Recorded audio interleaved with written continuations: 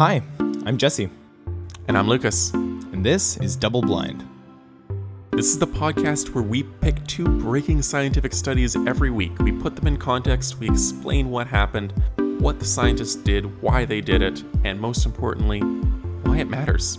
So if you're curious, come with us. We think it'll be a lot of fun. This week on Double Blind, Mood Makers, a new way to grow serotonin neurons in the lab. And the spice of life. Does eating spicy food make you live longer?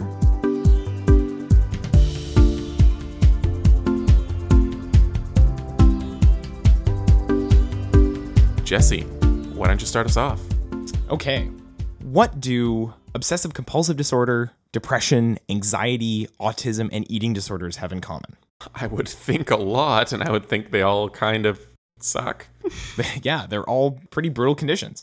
Yeah. And in fact, they're all not very well understood. Okay. And they also all involve the brain's serotonin systems. Right. Gotcha. So the serotonin system in the brain has been really difficult to study Okay. because studying it in patients can be really dangerous because we don't want to screw with their natural balances too much for Right. fear of what might happen. Yeah. And the important cells, which we're going to talk about in a minute, which are the serotonin neurons, are located deep in the brain, and they're difficult to study because getting at them is hugely invasive for every patient. Right. I assume do you have to cut their brain open? Is it brain surgery? Yeah, to, like, if you look want to these get things? at those cells, you actually have to go into the brain and get them. Wow. Okay. Right? And that's not an easy biopsy. No, I believe that. So this is an exciting study because it's the first time scientists have found a way to grow these serotonergic neurons in a lab setting. Okay. Like outside of a body. Yes. Wow. So scientists at the University of Buffalo have found a way to convert human lung fibroblasts, which are connective tissue cells, into these serotonin neurons. Huh. And as it turns out, harvesting lung cells is way easier than harvesting deep brain cells. Okay. So these neurons, these serotonin neurons, are the ones that produce and have the receptors that bind to serotonin. Okay. And we're now able to grow them in a petri dish. That's exciting. So let's talk a bit about serotonin because I've mentioned it a bunch and we haven't done our usual thing of, hey, what's serotonin? So Yeah. let's do that now. Let's make that happen. Do you know what serotonin is? I'll be honest, not entirely. What I think of it as is a chemical that makes people feel good. Sort of. Is that wrong? That's Yeah. kind of what most people know about serotonin. It's a very general bit of knowledge, but it's actually way more complex than that. It's a neurotransmitter. So you're right, it is a chemical. Okay. A neurotransmitter is something, usually a chemical, that transmits signals between our nerve cells, which are neurons. Right.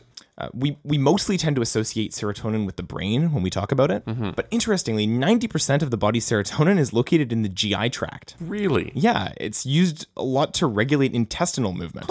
And I had no idea. yeah, we're going to talk about serotonin in the brain today, which is what's related to a lot of those conditions I mentioned at the beginning, like depression, autism, obsessive compulsive disorder. But Yeah. it's worth noting just while we're at this point that the fact that there's so much serotonin related to gut movement is why there's a lot of research right now into the relationships between the GI tract and depression-related disorders. Oh, because I've heard of those links before. Yeah, so that's I had no idea that's why. yeah, Okay. that's the basis for a lot of this research is that the same neurotransmitter is involved in both mood-related brain stuff and basic moving gut stuff through your system regulation. stuff. Yeah, Huh. Wow. Okay. so that's a cool little tidbit. That's really good to know. Yeah, so in the brain though, serotonin is produced by these neurons where it essentially hangs out in the synapse, which is the space between the neurons. Okay. And that's where it's effective. And that's when we talk about you having a certain amount of serotonin in your brain at any given time. That's the active stuff. That's the stuff that's Right. in the synapse. So this is just the gap between two cells. Exactly. That's where it's performing its neurotransmitter function of transferring a signal, basically, sending a message. Yeah. And then after a while, like any neurotransmitter, it undergoes something called reuptake, where it's reabsorbed after it's performed its function of transmitting that neural impulse, that message. Okay. Reabsorbed into the neurons. Right. So the amount of serotonin in your brain at any given time has huge effect on mood, memory, inhibition, learning, appetite, sleep, and even sex drive. It's actually not very well understood still, Okay. partially because it's been really hard to test the serotonin systems in our brains. One thing we do know is that it seems to regulate the intensity of moods. Okay. A lot of this we actually understand from the effects that certain drugs have on our brains. So some of the most common everyday things you might have heard of that affect the serotonin levels in your brain are some drugs, like, for example, SSRIs you may have heard of. Right. I absolutely have. Yeah. These are the most common current class of antidepressants. SSRIs are, and SSRI stands for selective serotonin reuptake inhibitor. Okay. And that sounds like a big phrase, but if we move through it, in order, looking at each word, selective serotonin, it's picking out only serotonin. Okay. Reuptake inhibitor means it prevents the reuptake, which we just talked about, which is that reabsorption. Yeah. So the way SSRIs work is that they prevent your brain from reabsorbing the serotonin that's already been released. Right. The idea being that this There's more. Yeah. Yeah, there's more there. It stabilizes the amount of serotonin in your brain. Right. So there's more outside the cells, between the cells. Exactly. Because the cells aren't reabsorbing it. So Yes. then it can be more effective. Yeah, Okay. and this is based on the premise that conditions like depression and anxiety are partially caused by low levels of serotonin in the brain. Okay. And this is actually very controversial. We won't get into it here, but a lot of studies recently have been really poking a lot of holes in this theory and suggesting that a lot more research is needed on whether that's actually what's causing depression and whether these SSRIs are actually doing more harm than good. Oh, interesting. So maybe we move too fast on the SSRIs. Yeah, it's starting to look like that's the case, and hopefully we'll Really? have a Okay. chance to talk about one of these studies in the near future. All right. Interesting. Cool. A lot of recreational drugs target the serotonin systems as well. Right. So, for instance, the most commonly known one is MDMA, which is the active ingredient in ecstasy. Yeah. And it works by releasing serotonin from the neurons, which floods the brain with the stuff. Okay. So the SSRIs prevent reuptake, and MDMA causes the cells to lose it. and Exactly. Expel it. Yeah. So Yeah. Okay. the SSRIs won't cause you to release more serotonin, but they'll stop you from reabsorbing it. Yeah. Whereas drugs like MDMA cause you to just release a ton of serotonin. Okay. And in fact, there's an issue where if people are on an SSRI and they ingest a drug like MDMA, those two things they'll combine in a really negative way where they're releasing a ton of serotonin and they're not able to reabsorb it because of the SSRI. So they experience something called serotonin syndrome, which is when there's too much serotonin in the brain, which is really dangerous. Oh, what does that do? I mean, worst case, it can cause death. Ooh. Okay. Yeah. It basically your nervous system starts to experience a bunch of strange symptoms and things start to shut down. It's really bad. Okay. It can cause seizures, Right. and Okay. worst case death. Yeah. Interestingly, some other recreational drugs like magic mushrooms, DMT, and LSD are what's called agonists for the serotonin receptors, which means they bind to the receptors in our brain that are designed for serotonin, essentially tricking the brain into thinking that there's more serotonin than there is. Mimicking the Exactly. serotonin the brain's looking for. Yeah. So that gives a similar response to having increased levels. Okay. And that's one of the ways that those work. MDMA, which releases a ton of extra serotonin, can actually tell us a little bit about what the serotonin system does, because this huge increase of serotonin causes effects such as extreme euphoria and a feeling of empathy and connectedness to others. So that's definitely something that the serotonin system is involved with. Right. Interesting. That's a data point for figuring out what it does. Totally. Yeah. MDMA is also being tested right now in the treatment of a lot of depression-related disorders, as well as PTSD. There's some really promising studies there. It can also reduce sex drive by increasing the amount of serotonin, unlike everyone's favorite drug, alcohol. And this is an interesting fact that I didn't realize, but alcohol actually reduces the level of serotonin in your brain slightly, which is thought to be related to why people tend to lose inhibition and have increased sex drive. So low levels of serotonin are associated with a higher sex drive, and high levels of serotonin are associated with a lower sex drive. Interesting. Yeah. Okay. So it's actually surprising how much what we know about serotonin comes from its interactions with other chemicals that can go into our body. Yeah. All this to say that research into the serotonin system is super interesting, and it's got huge implications for neuroscience and treatment of a lot of these neurological conditions. Absolutely. Right? This is clearly something that we should be learning a lot about because it could have huge ranging implications for what we know about medicine. So back to the study, now that we've done our little backstory. How did these researchers create these serotonin neurons? Yeah. Well, just like what we talked about last week, it's genetic engineering. Woo. Yeah. They introduced these 4 specific genes to the fibroblasts that they got from the lungs. And those specific genes control the development of serotonin neurons. Okay. Introducing these genes to the fibroblast basically caused these fibroblasts to switch from a lung cell to a serotonin neuron. That's kind of incredible. Yeah, the process takes a couple days, and it actually changed the physical appearance of the cell. It's really cool. It's this total transformation. All right. After 12 days, they found that 24% of the cells had converted to serotonin neurons. Wow. Yeah. Okay. Yeah, that's not bad at all. And they're working on trying to do this with skin cells, which would be even easier to extract. Yeah, absolutely. So the idea there is that we can extract skin cells or lung cells from individual patients and test exactly how their neurons with their DNA will respond to certain drugs and treatments. Oh, so we're thinking that the response of serotonin is somehow dictated by DNA and genetics and not just by how your brain chemistry is right now. Well, it could be a huge number of different things. And the problem is it's really hard to pull those variables out. Right. And we're moving towards this era. A couple studies that we've done in the last couple months have been along this vein where we're moving towards this age where medicine is very personalized, where you're not just going to be getting a drug that tends to work on your condition that you have. You're getting a drug that has been tested with your actual DNA and your cells. Yeah. And we know will have a specific effect. Absolutely. Okay. So that's the basic idea here, is that we can start to, for the first time, really test human serotonin neurons and find out how they respond to different treatments and drugs. Right. And how that affects their release and reuptake of serotonin. Yeah, that's fascinating. Have we done anything in the past in terms of tests of serotonin neurons outside the body? We've done a lot of tests of the serotonin system in mice and rats. Okay. But there hasn't been a lot of lab, like just petri dish testing of neuron Right, response. because it's been really hard to get these neurons before. Yeah, exactly. Okay, that makes sense.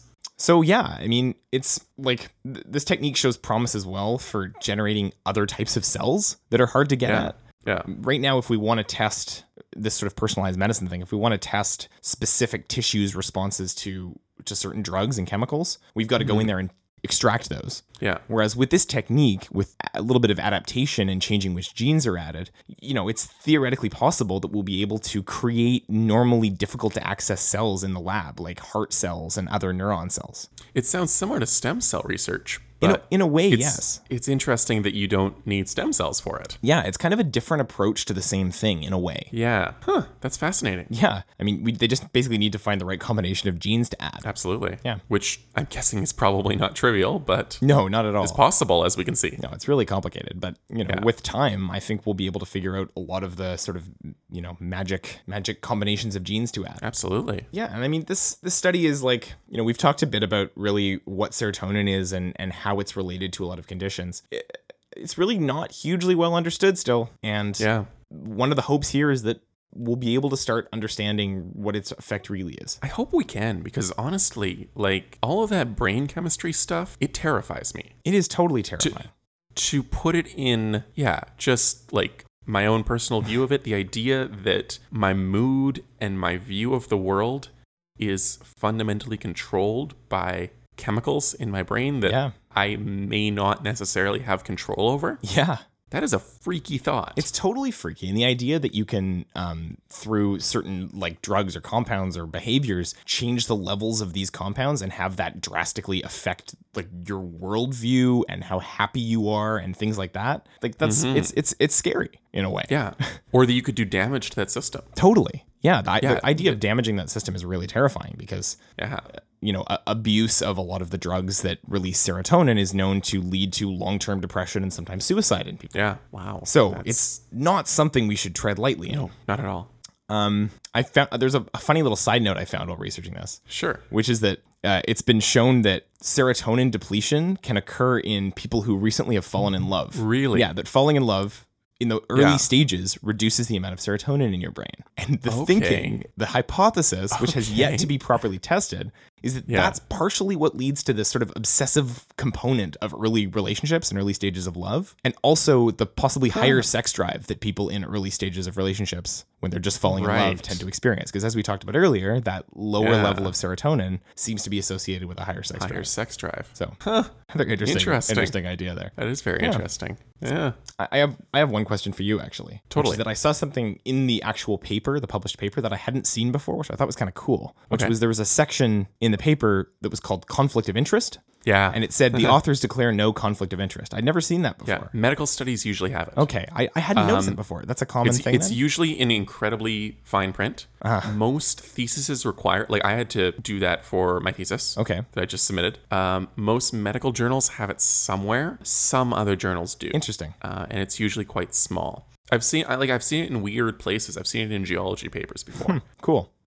Which, I mean, it can sometimes be important. I've also seen the opposite. I've seen conflict of interest statements that declare conflicts of interest. Guess it's good to know, right? We got funding from so-and-so who makes this drug or whatever. Cool. But yeah, they're very interesting, aren't they? It's good. I like that. Yeah, me too. Yeah, I'd like to see that more, actually. I agree with that. Although you're relying on them to self-report conflicts of interest, so. You really are. And that always works. Totally. Thinking about it, that is in itself a conflict of interest. That's funny. Yeah. The self-reporting of conflicts of interest is a conflict of interest. Okay. Well, shall we Very move on? cool. Let's do it.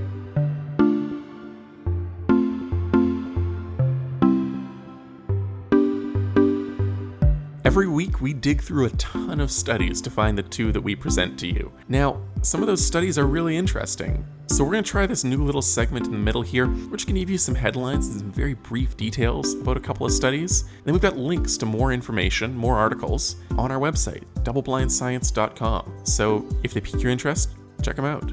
So one cool study that came out last week is about people's color perception, how we see different colors. Okay. And the study basically found a couple of cool things. One was that people of different cultures tend to have different ideas of what a pure color looks like, which means that when given the ability to dial in on a dial levels of certain colors until they hit something like pure blue, people of different cultures had different pure blues. See different pure blues. Interesting. Yeah. And the ones that had pure colors that people didn't seem to think involved adding certain bits of other colors were green, yellow, blue, and red, which corresponds with the color sensors we have in our eyes.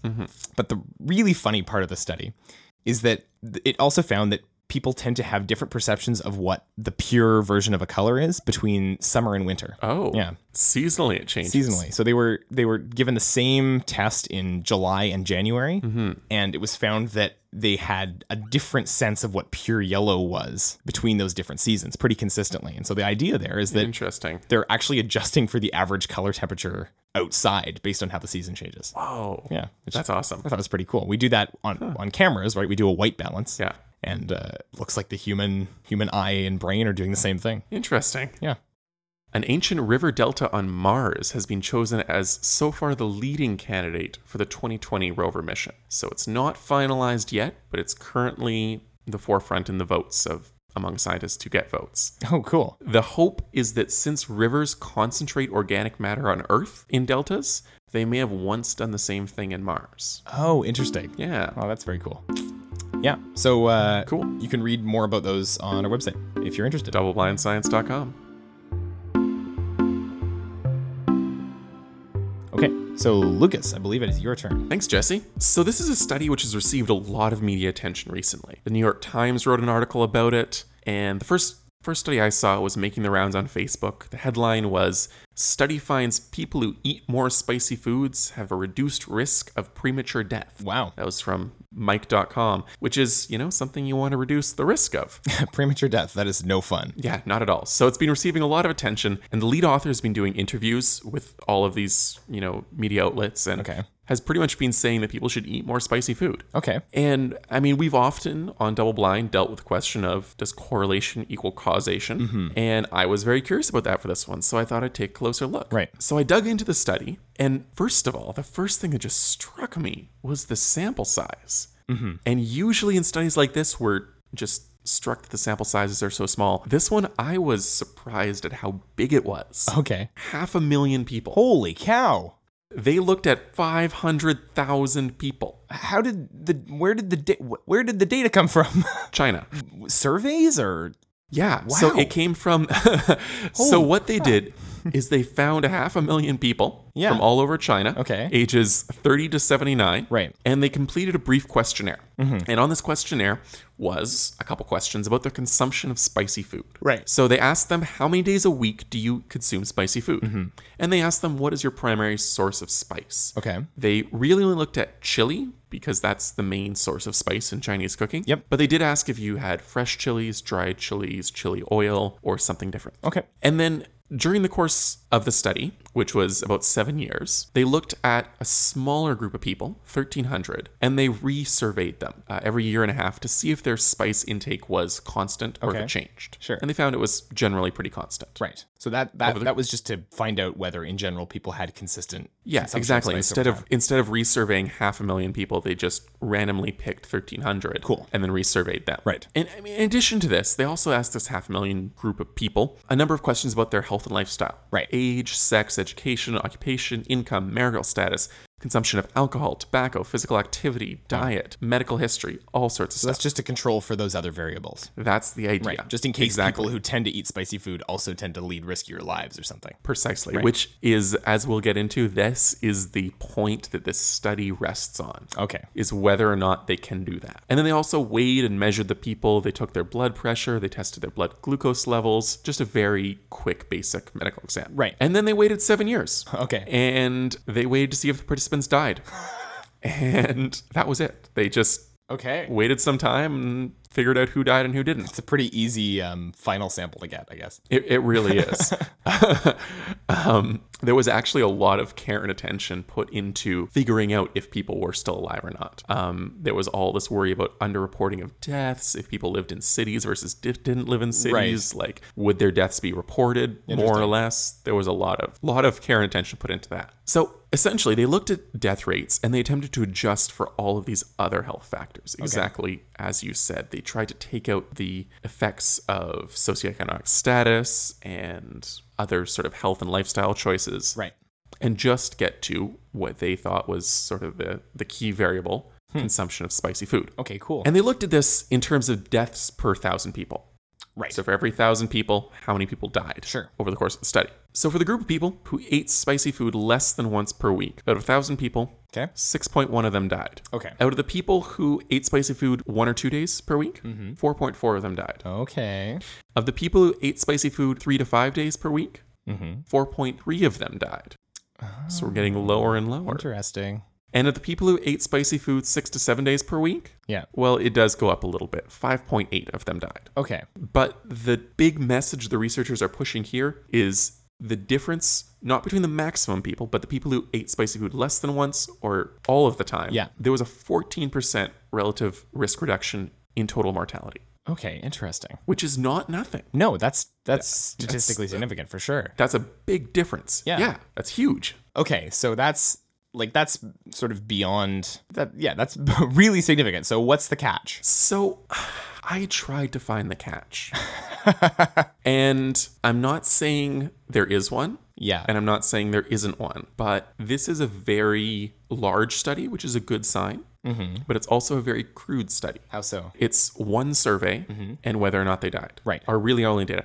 They did look at how people died, and they found that in the main categories were cancer, heart disease, and respiratory diseases, they found these reductions were present across all of them. Right. Right. So it's not that spice seems to be protecting from one cause of death. It seems to be overall. Interesting. Although they did find the reductions were greatest amongst people who used fresh chili as their source of spice, not dried or oiled. That goes along with generally what we know about nutrition, that generally Yeah. the fresh version of something contains more nutrients. And Exactly. has a So stronger something effect. like that, there could be a confounding factor of if you eat fresh chili, maybe you eat fresh other foods as well. Right. Right. There's so many So- variables to control for there. There are so many variables, which is kind of the problem here, which is that diet studies are so difficult to conduct in a controlled manner. It all depends on how well you adjust for other factors. Right. And I mean, the researchers do discuss a number of them, which is that like spicy diets are often overall very different than non-spicy diets. Right. Like the Right? different types of meals, you mean? The different types of meals. For example, if you eat spicy food, you're also going to eat more carbs.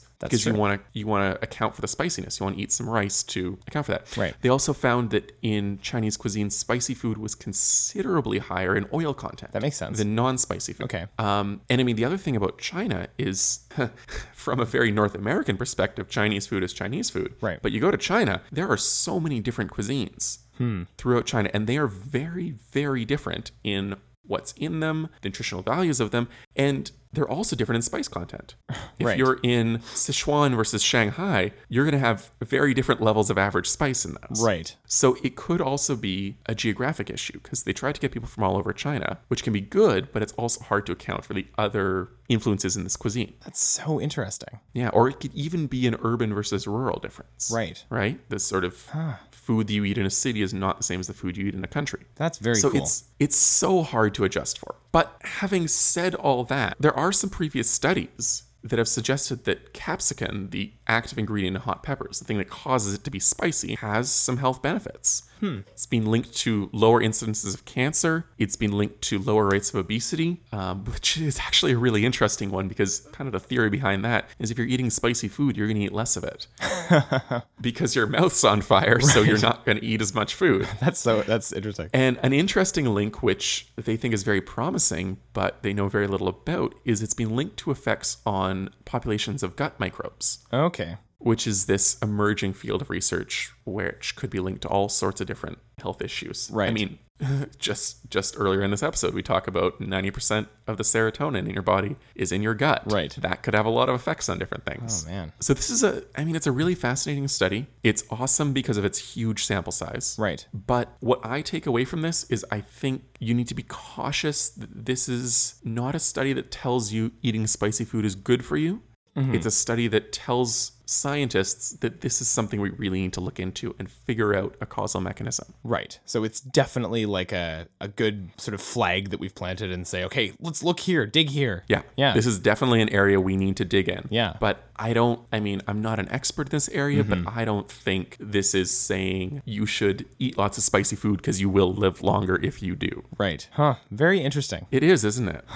Yeah, I want more research on that right now. Anything about longevity and long-term health. I agree. But I mean, thankfully there's a ton of money in that. So it's the kind of thing that gets researched pretty heavily. Yeah. These researchers were thinking of applications in terms of health supplements that could incorporate capsicum and ingredients like that, which actually might be a very good way to study something like this, is to do a long-term study with just the active ingredient in very controlled doses. Right. Across people with a wide variety of diets and then try to control for the other factors. Interesting. Yeah. So just because this is something that often comes up when we hit one of these correlation causation things, I'm curious what your thoughts are on this. So since there's a pretty significant difference between, even if it's just correlation, there's a pretty significant difference in terms of the not dying and having spicy foods, right? Yeah. So does that mean that it's at least somewhat safe to say that if you look at how the lifestyle of people who eat spicy foods in China, that lifestyle could in some way be associated with longer life? Well, that's exactly the question that we now need to get at. Right. We need to figure out if these people are living longer because they've got this,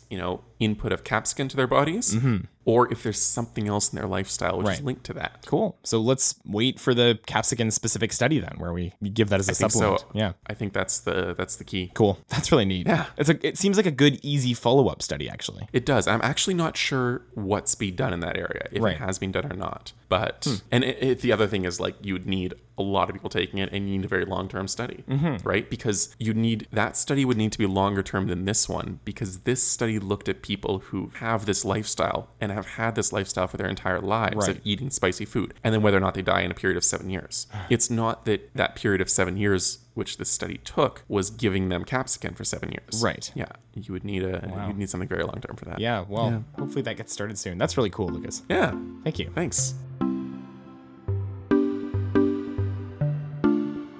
Well, thanks for listening to those two stories. It's all we got for you this week, but we do have links to all the studies we discussed in our show notes. You can find those at doubleblindScience.com. We hope you've enjoyed our adventure into this week's science news. Check back next week and we'll have 2 brand new exciting stories for you.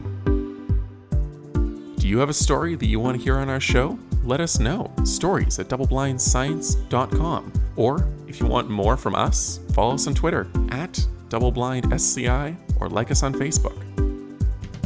Cool. See you next week. Take care.